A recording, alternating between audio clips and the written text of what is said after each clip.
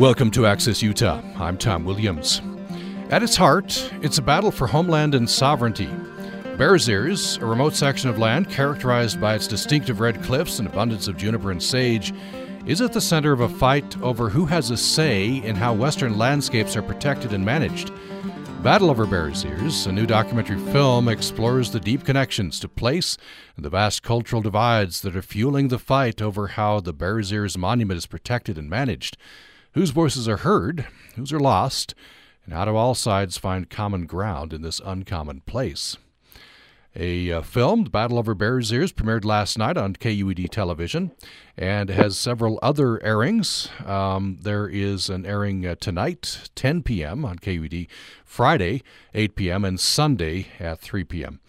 And we are bringing in now for the hour producer Nancy Green. Welcome back to the program. Hey, thanks, Tom. Great film. I really enjoyed it. I think you got the major voices in there. And I'll ask you about that. Kind of a difficult undertaking with this. It's a very, very loaded topic. We also bring in here, we'll go to them periodically throughout the hour, USU professors Carrie Holt from Associate Professor of English. Thanks for joining us. Great to be here. And Judson Finley, Associate Professor of Anthropology. Thanks.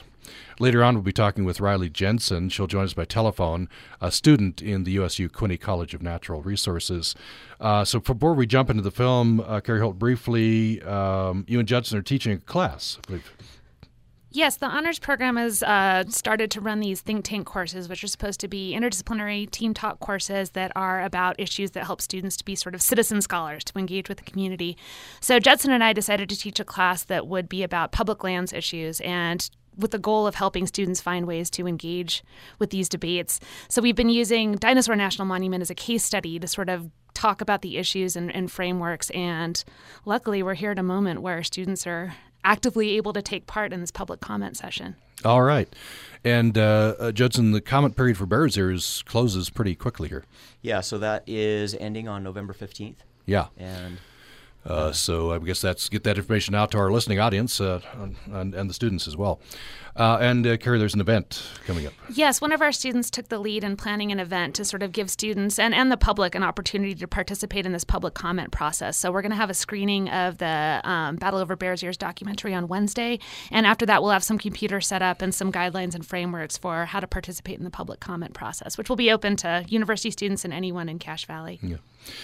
So Nancy Green, I'm assuming that you, I guess it's probably pleasing your film's being used in this way. Oh, I'm really excited. It's always great when any of our films are used in any way in terms of educational use or prompting discussion. That's really what we're all about. So I want to jump in and talk about Bears Ears and the whole process of the film. Let's hear a clip. This is the open of the film. The opening couple of minutes kind of sets the stage. We'll hear some of the voices to be featured in the film.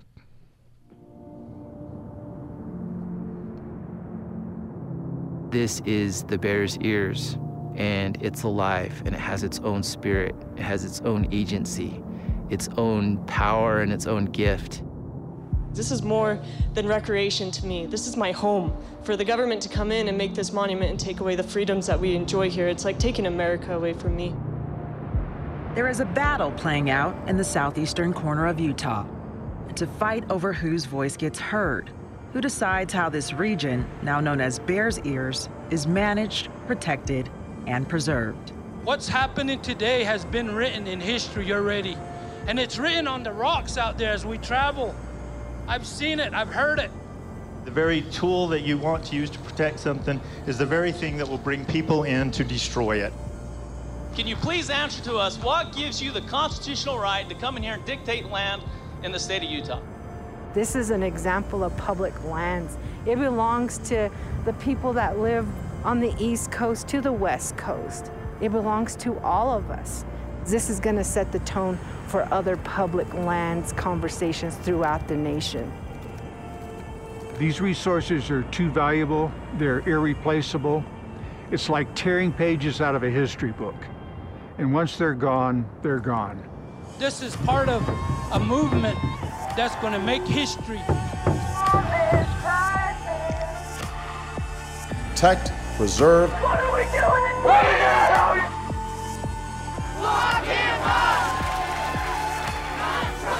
Nobody wants to listen.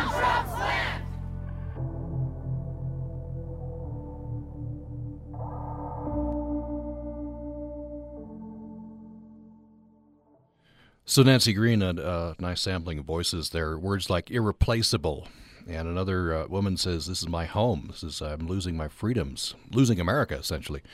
And then an important question you come to again and again in this film: whose voice gets heard? That's a crucial issue in not only this but many public lands debates. It really is, and what was interesting is at one point or another, virtually everyone in the debate felt marginalized or that they weren't being heard, and there are voices that traditionally haven't been heard, Native American voices, for example, but you heard it that cry a lot from all different people in all different walks of life and on all different sides, and so this marginalization seemed to be a theme running throughout. So as you go about choosing voices, many more than you can fit in the film, some very personal stories here. I guess that was your concern. It would be concern of a filmmaker in this kind of a loaded topic to get the right voices. Yeah, I mean, it was really a difficult line to walk because we didn't want to editorialize. We wanted to represent different voices, and there's so many different views, and you can't just say, oh, well, all the locals, in San Juan County are against the monument or they're all for it, and you can't say, Native Americans, different tribes, that they're speaking all with one cohesive voice, although, there was a lot of agreement. But there were dissenting voices, too. So we have Native Americans who are against the monument, as well as a lot who are for. So it goes back and forth. You couldn't break down the story into a typical, like a stereotypical, I hate to use the term, but almost like cowboys versus Indians, ranchers, versus Native Americans. It didn't break down along those lines so neatly. In fact, Bill Boyle, the newspaper editor down there, says something similar. He says, it's split 50-50, Native Americans and Anglos. I'm not sure what they call themselves, San Juan County. But he says you never know. You can't tell by looking at somebody whether they're big for or against the monument. Yeah, and it was one of those pieces where you just had to talk to a lot of diverse voices and then try and represent them as best you can. I want to maybe let's play another clip here. Gets into how people feel about the land and why this is such a polarized topic. People feel so deeply about it. So this is over 3 minutes. I thought this was a very important section in the film. So we'll start out listening to Angelo Baca, who is a Native American. Then we segue into listening to Jamie Bayless, Stewards of San Juan. So Angelo Baca is a proponent of the original monument and Jamie Bayless, opponent of the original monument. They both are articulating why they find the land so special. So this is, I've labeled this Sacred Land. The blood of your ancestors is the blood that you have, and you're carrying that through. My name is Angelo Baca, and in the traditional way I would introduce myself in Navajo, I would say, Angelo Baca Yinishe, Plashche Nishle, Kis Ani Bashichin, Torachitni Dashiche, Nakaidene Dashanella. I have all sides of my family in that introduction. I've lived here in San Juan County on and off my whole life. My grandmother has a lineage that goes back to Bears Ears as well. It's very traditional. She didn't speak any English. She was here when some of the first roads were built, when some of the first white people came in, when the first automobiles would break down and get stuck out in the middle of nowhere. So she had seen a lot of changes. She was very supportive of the work of protecting and conserving and preserving Bears Ears. In particular, she thought that it would be significant for Navajo people to have as a ceremonial place and of healing and prayer. Up to the very last year, my grandmother was picking the medicines Up to the very last, we were going up there and she was telling me the history, she was telling me the place. That place is a sacred place for lots of reasons. It's a place of civility, of discourse, of peacemaking, of harmony. It actually is the spirit of the bear, and that's respected in all the cultures.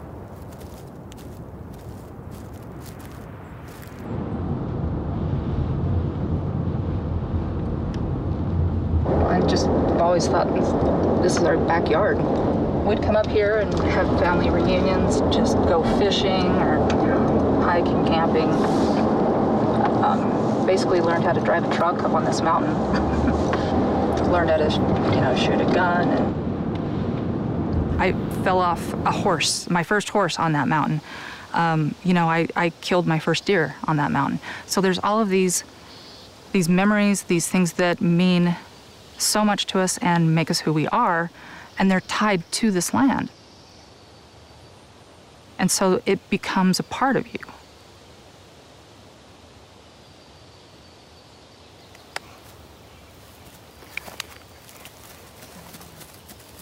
This spot here is really, really special to me, and it's because my boyfriend took his last breath right here. And so this, I come out here to visit instead of the cemetery. We talk about sacred places. This is incredibly sacred to me. There's a ton of sacred spots. It's not just me. It's not just this spot right here. It's this entire area. When you have a place like this that's so special to you, and you have this vision of people putting signs up by it, or people coming and going and not realizing just what it means to somebody, it's like a gut punch.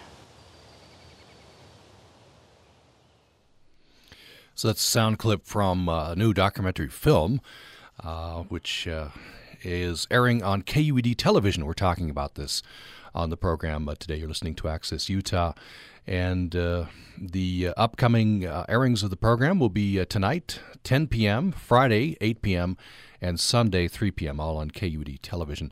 We have producer Nancy Green with us. We also have Carrie Holt, Associate Professor of English, and Judson Finley, Associate Professor of Anthropology. So Nancy Green, two people who feel passionately about the land. They're using, both of them are using the word sacred, and they have opposing viewpoints on how the land should be managed. Yeah, I think that was something that was prevalent. I went down to hear Sally Jewell. She came, the former Secretary of the Interior, and she did a listening tour in Utah before the monument was declared.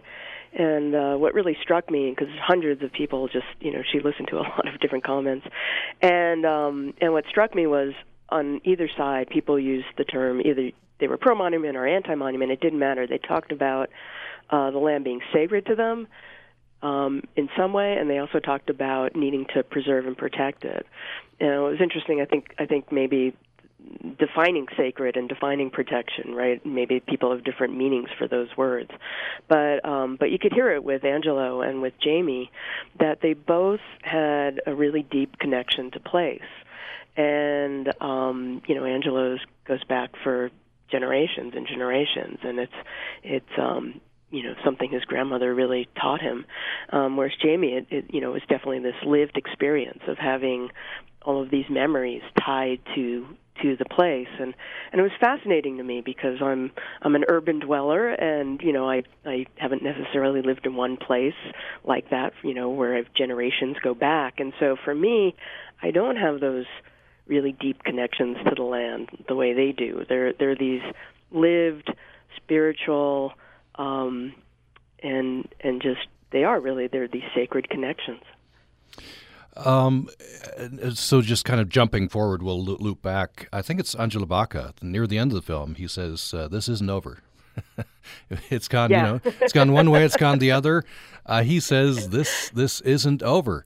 Both sides. So, do you come away with a sense that this is hopeful, that this is able to get resolved, or is this just going to lurch back and forth, president to president?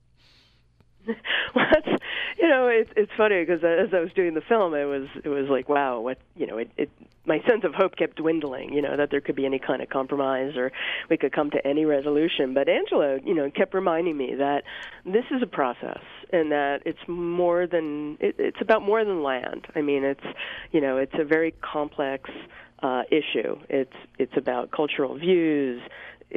Racism even plays into it.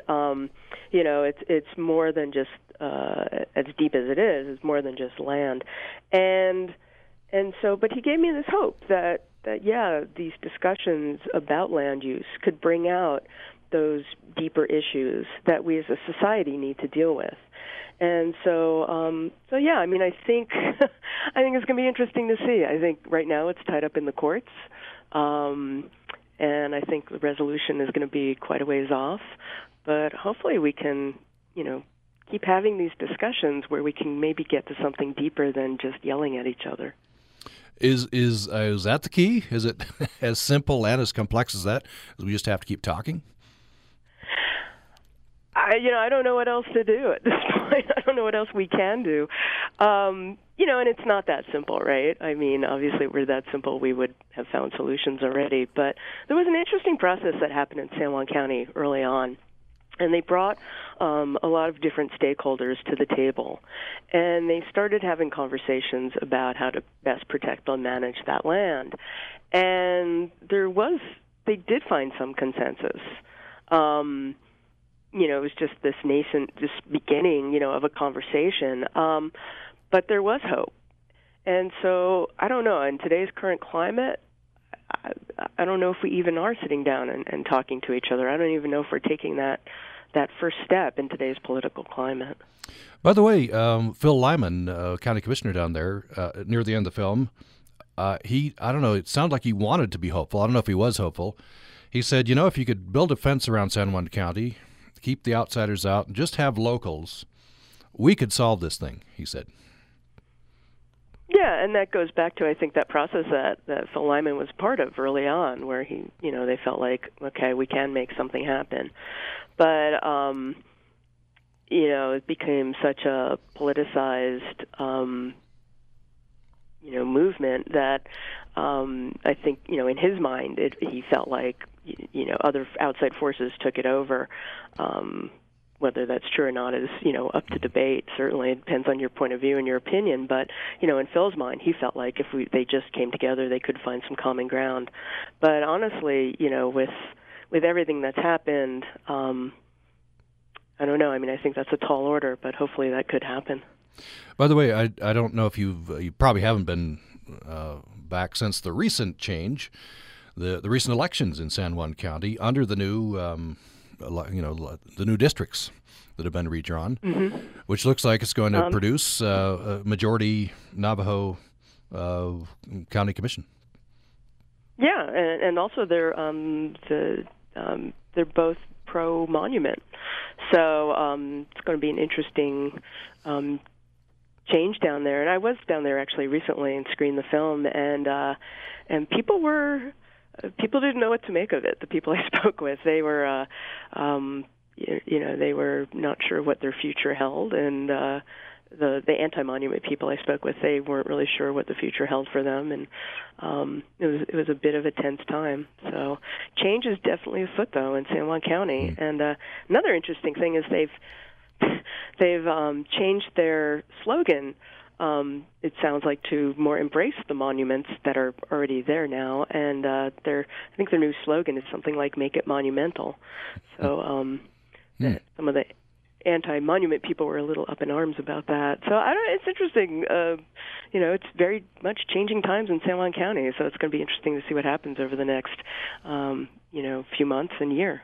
So it gets back to that theme: whose voice gets heard, right? And it's musical chairs again. Yeah, and so much, it's really fascinating because so much of it seems to, be in who's in political power, in terms of whose voice actually gets listened to. So, I mean, certainly all sides are shouting, but, who are the ones who get to, help steer the discussion in terms of, actual action. And I think, the discussion really shifted when President Trump was elected, came into office, and then all of a sudden you have, the pro-monument people were the ones who were getting, their voices heard in the sense that they were the ones who were getting a monument. Land was, going to be set aside. And then all of a sudden you have this tremendous shift in political power, and then suddenly, the people who are pro-monument now suddenly feel marginalized, that their voices aren't being heard, and the anti-monument people come in and they feel like they're finally getting, a say. So, political wins definitely determine whose voices are listened to. I want to, before we go to break, I want to bring in Judson Finley and Carrie Holt. So as you've been listed, so first of all, Judson Finley, remind me what the class is and what you're trying to do with the students here. So the class is looking at Dinosaur National Monument and the debate in the 1950s about damming the Green and Yampa rivers, and really how at that moment in time there was no process for public participation, and kind of what the pros and cons and what the opinions were in that, and using that as a way for us to reflect back on what's going on now. Mm-hmm. And so what that's evolved into for us is essentially an exercise in how we participate in the process. So, following on this theme of who has the voice, how do you participate? How do you talk in this process? Mm-hmm. So this, I'm sure, real world, high stakes case study, if we can put it academically here. Mm-hmm. So you're comparing and contrasting Dinosaur National Monument with the ongoing Bears Ears debate. What are your thoughts then in terms of whose voice gets heard and I think if I were to comment, participate in the process, the comment process, one question I would have is, depends on which side I'm on right now and which president is in power, as to whether my comment even matters at this point. So I think, my reaction to that is that we have, in this country, we have laws and we have regulations that structure how that process happens, right? And this is all done within the context of the National Environmental Policy Act. And so right now we're in the stage of the public comment period on what's called the draft environmental impact statement to the changes in the boundaries. This is where we, the public, have an opportunity to comment, right? And so whether or not we're heard is a different issue, right? But the fact of the matter is that we do have the opportunity to participate, but it has to be done within this very particular process. Mm-hmm. Yeah. Carrie Holt, I wonder what your, any random thoughts, any general thoughts as we've been having this discussion and then bringing it back to the comments. Well, one of the things when we first started the class that the students were very anxious about is I think they wanted to be involved and they wanted to participate because these issues are so complicated. They didn't feel like they had a way, they didn't even know how to start to take a position or how to develop one. And something we've really been trying to do is teach them where to find information and always to recognize how complicated this is, and that you have to find a way to educate yourself so you can recognize and deal with the complexity, and then figure out how, you have to take a responsibility for getting involved. And this was something that was important in Dinosaur, where we didn't have these regulatory structures in place. So the public and sort of in the space of media really made an effort that had a huge impact in reversing the dam proposal. So, yeah, I think just getting students, helping them, educate them about the complexity and find ways to, they're always going to have to contend with that complexity, has been one of our goals and something that's always going to be a real challenge. But I think we've been getting them there. Mm-hmm. Like I said, one of our students was the one who sort of put this event together to sort of try to invite public comment, because when the opportunity's there, I think it's important to take it. Mm-hmm. So tell us again when the event is. So the event will be on Wednesday at 6:30 p.m. The building is BNR 102. And we're going to do a screening of the battle over Bears Ears, and then afterwards we're going to have some computers set up. We'll have some students talking about the public comment process. They have some templates for, if you know what your position is, we've got some sample language for how you can, voice those or post those comments, where to send them, and we can do it all from there. So if you want a slightly easier way to get involved, this might be an opportunity to do so. All right. And the film is Battle Over Bears Ears. It's airing on KUED television, and the next airing is tonight, 10 p.m., Friday, 8 p.m., and Sunday, 3 p.m. So your opportunity to hear that. But just before we go to break, Nancy Green, what's your sense? People you're talking to, are people participating in the process? Are they sending in their comments?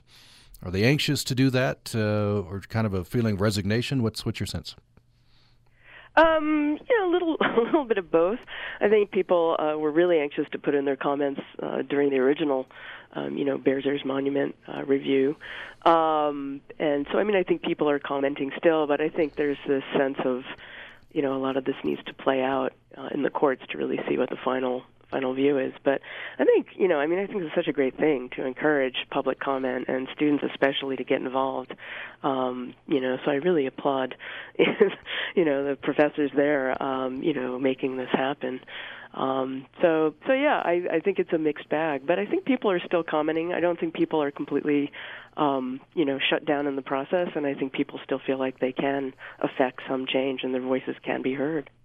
Let's take a break. When we come back, I want to talk about a unique aspect of this particular monument, at least it's in its original iteration, which was it was driven apparently by Native Americans. Right, this was a proposal from the tribes. I want to talk about that. And the very interesting perspective from Bill Boyle of the San Juan Record.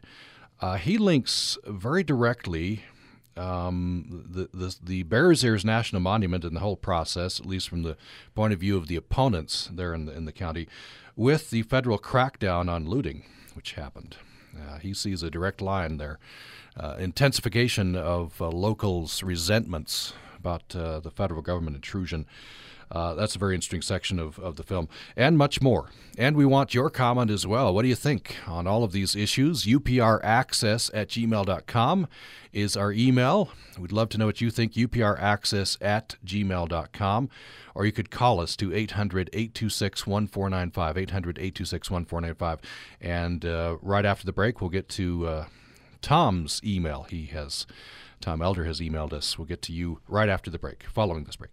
Programming on Utah Public Radio is made possible in part by our members and John Simpson and Jamie Curtis of Culinary Concepts Catering, excited to help UPR listeners plan and prepare a menu for family or business guests this holiday season. Menu details and ideas available at culinaryconceptsonline.com. It's often said that you are what you eat, but it might also be true that you are what your parents and grandparents ate. Epigenetic inheritance is a field of research that examines genetic code and how it can be inherited across generations. Researchers in animal science and human nutrition at USU are examining how behavior and lifestyle choices such as smoking or a poor diet leave marks on our DNA that can potentially be passed down to our offspring. Using mouse models for their research, the scientists carefully track the diet and health of each mouse and compare it to the generations of mice that came before it. Support for Ag Matters on Utah Public Radio is provided in part by our members and by the College of Agriculture and Applied Sciences at Utah State University, offering more than 70 degrees with courses available at USU campuses throughout the state and online.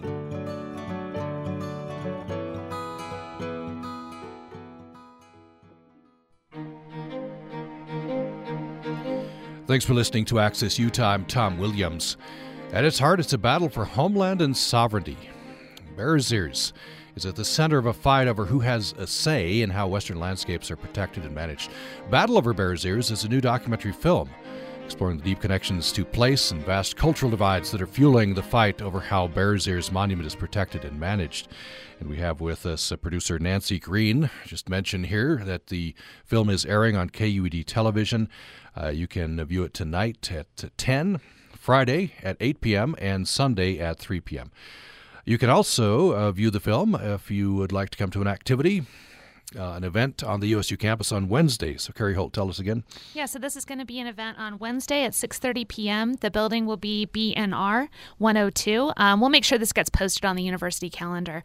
But we're going to have a screening of the documentary, and then we're going to have some computers available, and then some students helping with guidelines for participating in the public comment process. All right. So we're talking with Carrie Holt, who's USU Associate Professor of English, and Judson Finley, USU Associate Professor of Anthropology. So Nancy Green, one unique aspect, I believe unique, in this particular designation in Bears Ears is that this was proposed by the tribes in the area. Mm-hmm, it is, and they really were the ones who led the charge in that. And Sally Jewell actually said that probably was the deciding factor for the monument being declared, because there had been there were apparently a lot of proposals in front of President Obama to declare different national monuments, but that was a deciding factor to actually go ahead and declare the Bears Ears National Monument. And there was this coalition of tribes that came together, and what's interesting is they have this history, this long history of fighting together. They weren't always, they didn't always get along. So the Hopi and the Navajo and the Ute. So they really had to come together and overcome some differences and some past, tensions, and join together to push for the monument. An example of the polarization, you have a couple of voices in the film, Representative Bishop and Commissioner Lyman, who are expressing skepticism. They're saying this didn't originate with the tribes. There's outside voices that came in, is what they're saying. Yeah, absolutely. And there was this sense by opponents to the monument that the Native American tribes were basically a front for environmental groups. And environmental groups had been pushing for that area to be protected. And there was a partnership. I mean, there certainly was, people groups were working together. But it was interesting the way, Representative Bishop and Phil Lyman certainly perceived it. And a lot of people, in the Blanding area and around San Juan County really did perceive that, this was more of an environmental group agenda. And certainly Native American voices who are fighting for the monument pushed back against that idea, and they basically were saying, we're not, we're not a front. We are actually leading this. We're working in conjunction with environmental groups, but we're the ones, pushing this forward. This would be a good time to bring in Tom's email. He's emailed us to upraccess@gmail.com. This is Tom Elder. He says, I think that co-management with the tribal nations is a great idea. Time to try it at the Bears Ears. But at the same time, these are public lands with all citizens of the U.S. having a stake in them. Some of the values of the tribes may not be shared by the conservationists who also want the land more strongly protected, and vice versa. What would co-management look like for firewood cutting, for example? And in the case of disagreement that cannot be resolved, who would be the final arbiter of the disputes? That's Tom. So Nancy Green, these are some of the details that are, I guess, would be worked out in a management plan. Yeah, it was basically co-management was a goal, but a president apparently cannot actually grant co-management rights to a group. So it would actually take an act of Congress to do that.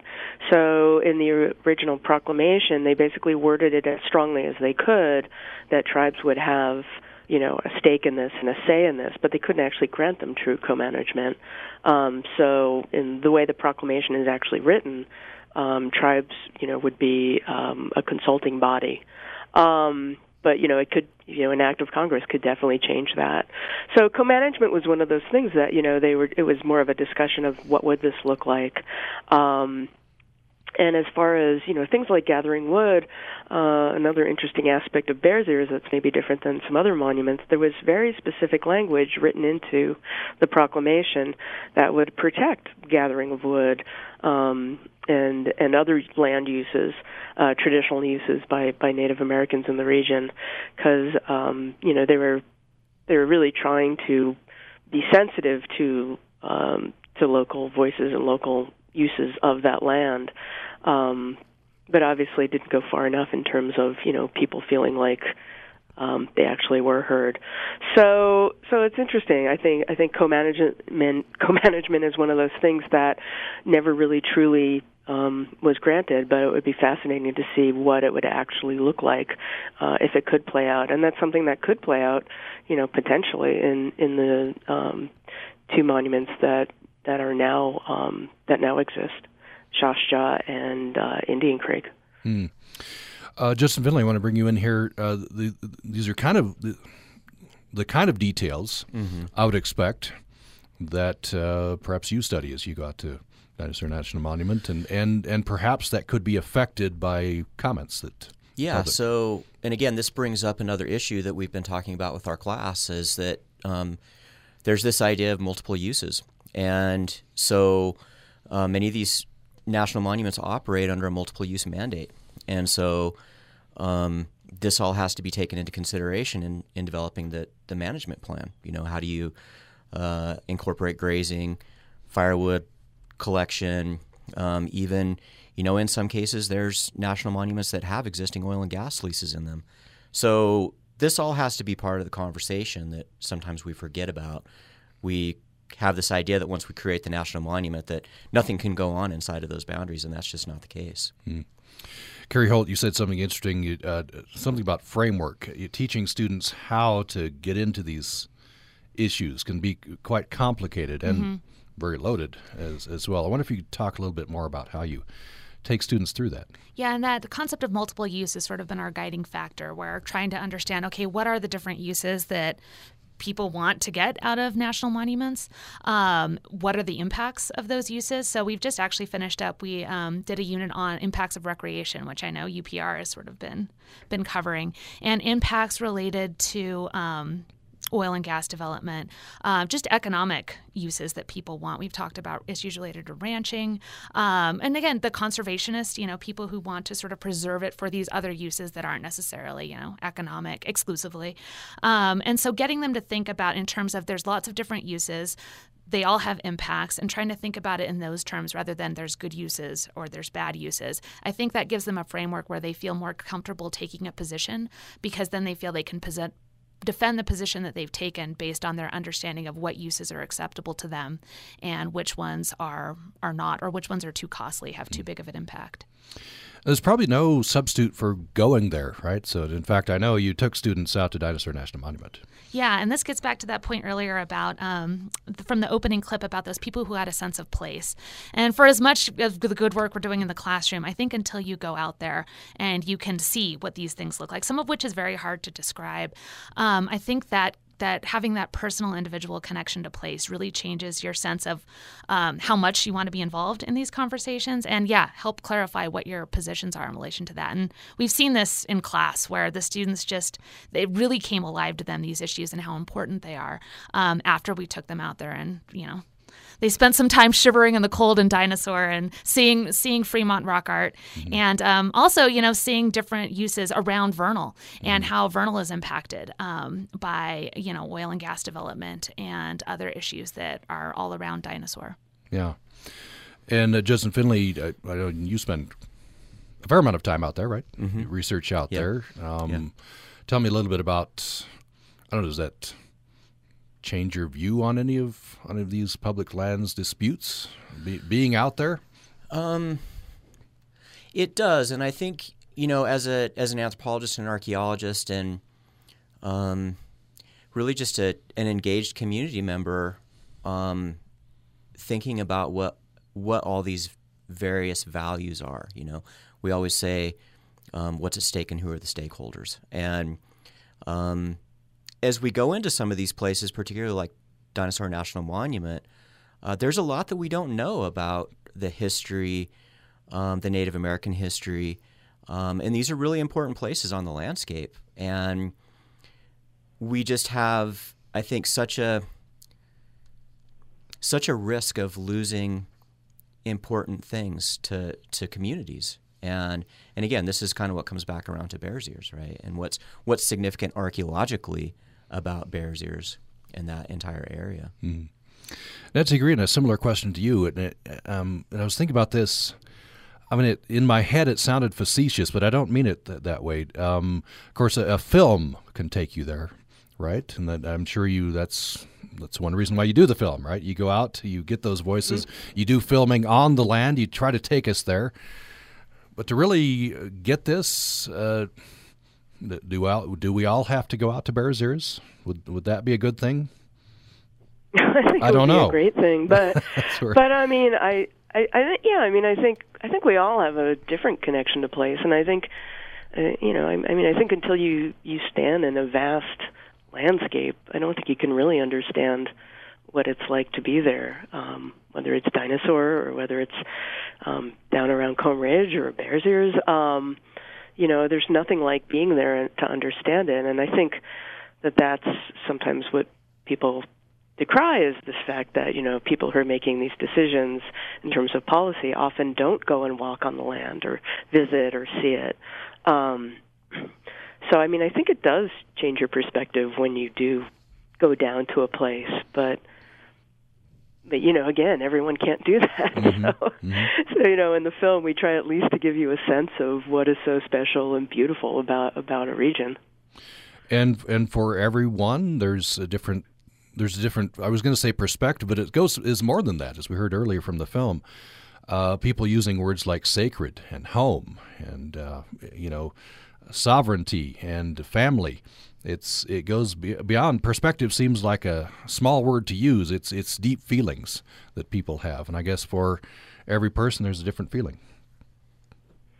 Yeah, and it's really, you see in terms of land use decisions, it's interesting about, who's the stakeholder and what's at stake, and I think that's different for different people, for individuals, and this notion that, what place means to somebody is very personal, and you look at history, plays a part in our vision of how lands should be used, and interpersonal history, between different people in a region. You have to remember a lot of times these debates are playing out in small towns and or near small towns, and there's a whole personal, interpersonal history there too, along with cultural history. So, it's complex, and so I think trying to understand a little bit about that complexity and that depth of feeling and that understanding of a region, I think it's really critical. We bring in now by phone Riley Jensen, who is a student in the Quinney College of Natural Resources, I understand, at USU. Welcome to the program.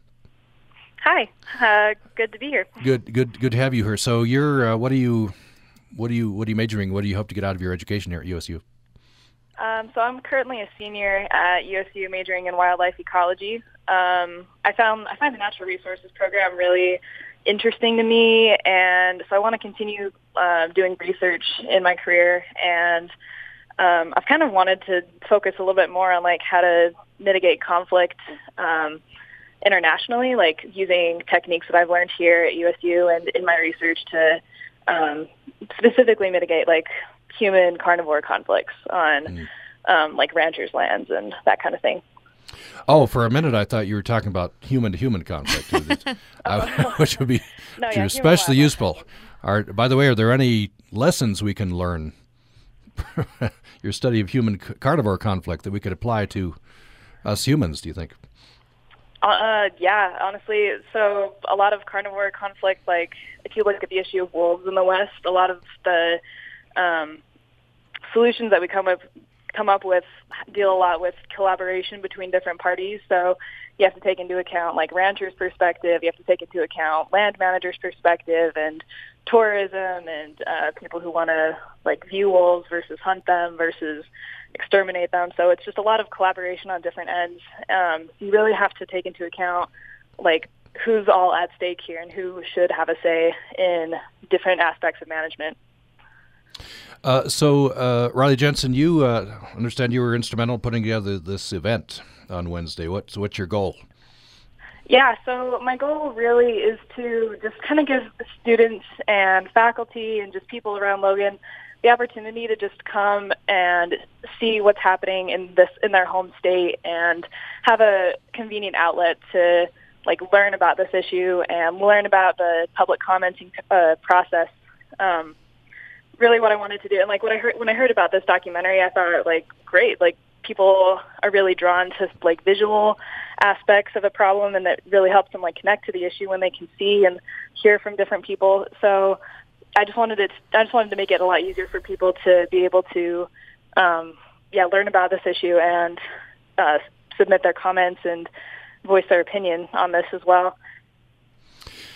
Nancy Green, I want to, before we end here, and we're coming down to just have about 6-7 minutes left, I want to bring in this perspective from Bill Boyle. He's editor of the San Juan Record down there, and of course the newspaper editor, important member of the community in any town. He had a very interesting perspective. I thought it was a very important part of your film. He linked the federal crackdown on looting to intensifying feelings when we got to Bears Ears. He saw a through line there. Yeah, I mean, I think there was these blanding raids that federal forces came in and arrested people, and Bill says there was a really important message there about respecting antiquities, not looting, not picking up arrowheads, and he says that message was never actually received because of the way the raids took place. And so for him, he says that local solutions are really what people want there. They don't trust the federal government, and to a lot of people in San Juan County, the raids came off as yet another example of federal overreach. And where was that local solution? Which is how a lot of people down there feel about Bears Ears National Monument. They feel like, once again, this is federal overreach or overregulation, and where's our local solution? Some of the similar language. So I think it goes back to that sense of history and place, and this sense that events of the past help shape our views of today. And I think that the raids were just one more example for people down there of why they feel they can't trust the federal government. I want to hear one more sound clip from the film. The film is Battle Over Bears Ears. Nancy Green is a producer with the film. It's airing on KUED television several times. We'll get you those times at the end of the program. But I want to hear a clip they've labeled Polarization. This is at the end of the film, and people are trying to strike a hopeful note. They're talking about this deep polarization with not only lands, but of course in any political debate in our country these days. So let's hear this.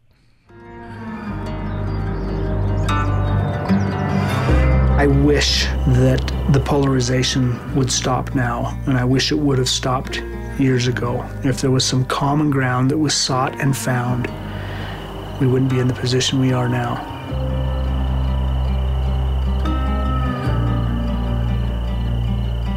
We need to find opportunities to build a common language, to understand what we mean when we say protection, to sit across a table from one another, to get to know each other as human beings and recognize that we're actually not very far apart.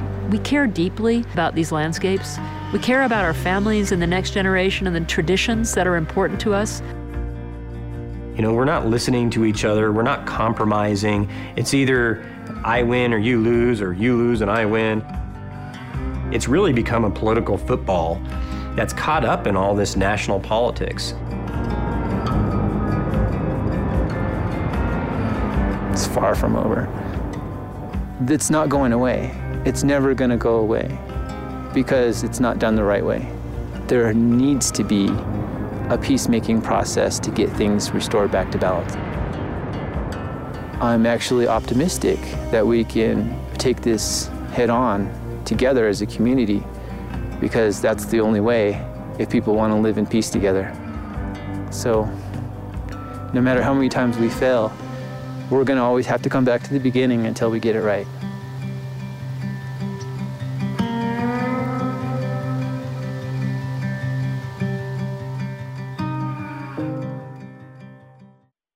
So that's a clip from the film Battle Over Bears Ears, and I think it's Angela Baca who says this at the end. He's right. This is far from over. It's in the courts right now. We'll see what happens. We just have time for maybe 30 seconds from each of you. So I'll start with Carrie Holt to tell us again the event. So yeah, the event will be held this Wednesday at 6:30 p.m. In the building is BNR. We'll make sure this gets posted on the university calendar. And again, we'll be screening this documentary, and we will be giving an opportunity. We'll have some computers and other information for participating in the public comment. Okay. And Judson Finley, what are your thoughts near at the end here that we've been talking about this? I guess maybe frame it this way: what would you like students to come away with? I think the realization that there is a process that we can participate in, that it's designed in very, very specific ways for everybody to at least have a voice, and that just like everything else in our society, at best we can hope to be able to participate, and so do that. Riley Jensen, interested to get your brief take on this. You've organized this event. Are you hopeful that your voice, and the others who comment, their voices will be heard?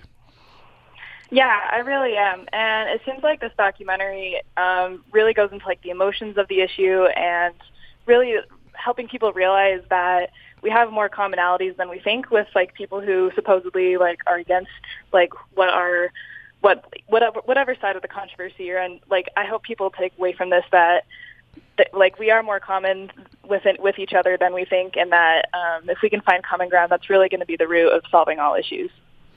Nancy Green, a minute here at the end. What's your takeaway? You've spent a lot of time with the film, with Bears Ears.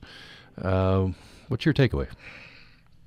Well, I love Riley's comments, actually, that we aren't that far apart, and that if we really could sit and listen and come to understand and be willing to compromise. I think that's the other thing, is just really be willing to compromise with each other.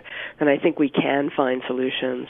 So I think, I don't know, I'm looking to people like Riley for the future. I think there's hope out there. Well, Battle Over Bears Ears is airing on KUED television tonight, 10 p.m., Friday at 8 p.m., and Sunday at 3 p.m. And then you also have an opportunity to view the film if you're going to be in the USU area. This free and open to the public, this event. Carrie Holt, Wednesday evening in BNR 102, starting at 6:30. Okay. You have opportunity to comment as well. The computer is there for comment. So we've been talking with Judson Finley, USU Associate Professor of Anthropology. Thank you so much. Thank you. Carrie Holt, Associate Professor of English at USU. Thanks. Thanks so much. Riley Jensen, a student in the USU Quinney College of Natural Resources. Thank you. Thank you. And film producer Nancy Green. Thank you so much. Thank you, Tom. And the comment period is open, Judson, through the 15th. 15th of November for Bears Ears, 30th of November for Grand Staircase. All right. And thanks for listening to Access Utah today. Programming on Utah Public Radio is made possible in part by our members and Devour Utah, a monthly magazine devoted to covering Utah's dining and drink scene with a spotlight on cooking, local happenings, and libations. Available at newsstands or online at devourutah.com. Next time on Living on Earth, how to take a family farm near London back to the wild. Going from intensive management, where you're really managing the land to the nth degree, to just sitting back and letting go is a massive mind swing. I'm Steve Kerwood, letting nature run her course, next time on Living on Earth from PRI. Tomorrow morning at 10 on Utah Public Radio.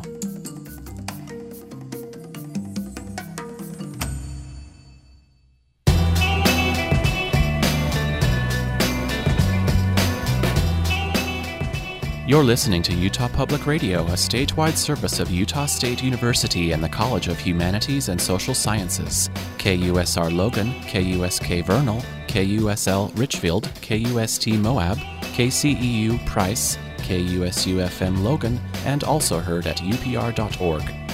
I'm Kristen Munson, features reporter for Utah Public Radio.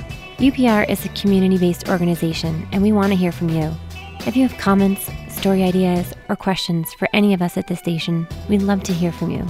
Please visit our website at upr.org or call us at 1-800-826-1495. You can also share ideas with us on Facebook, Twitter, or Instagram. Just be sure to include the hashtag #IamUPR. Thanks for listening.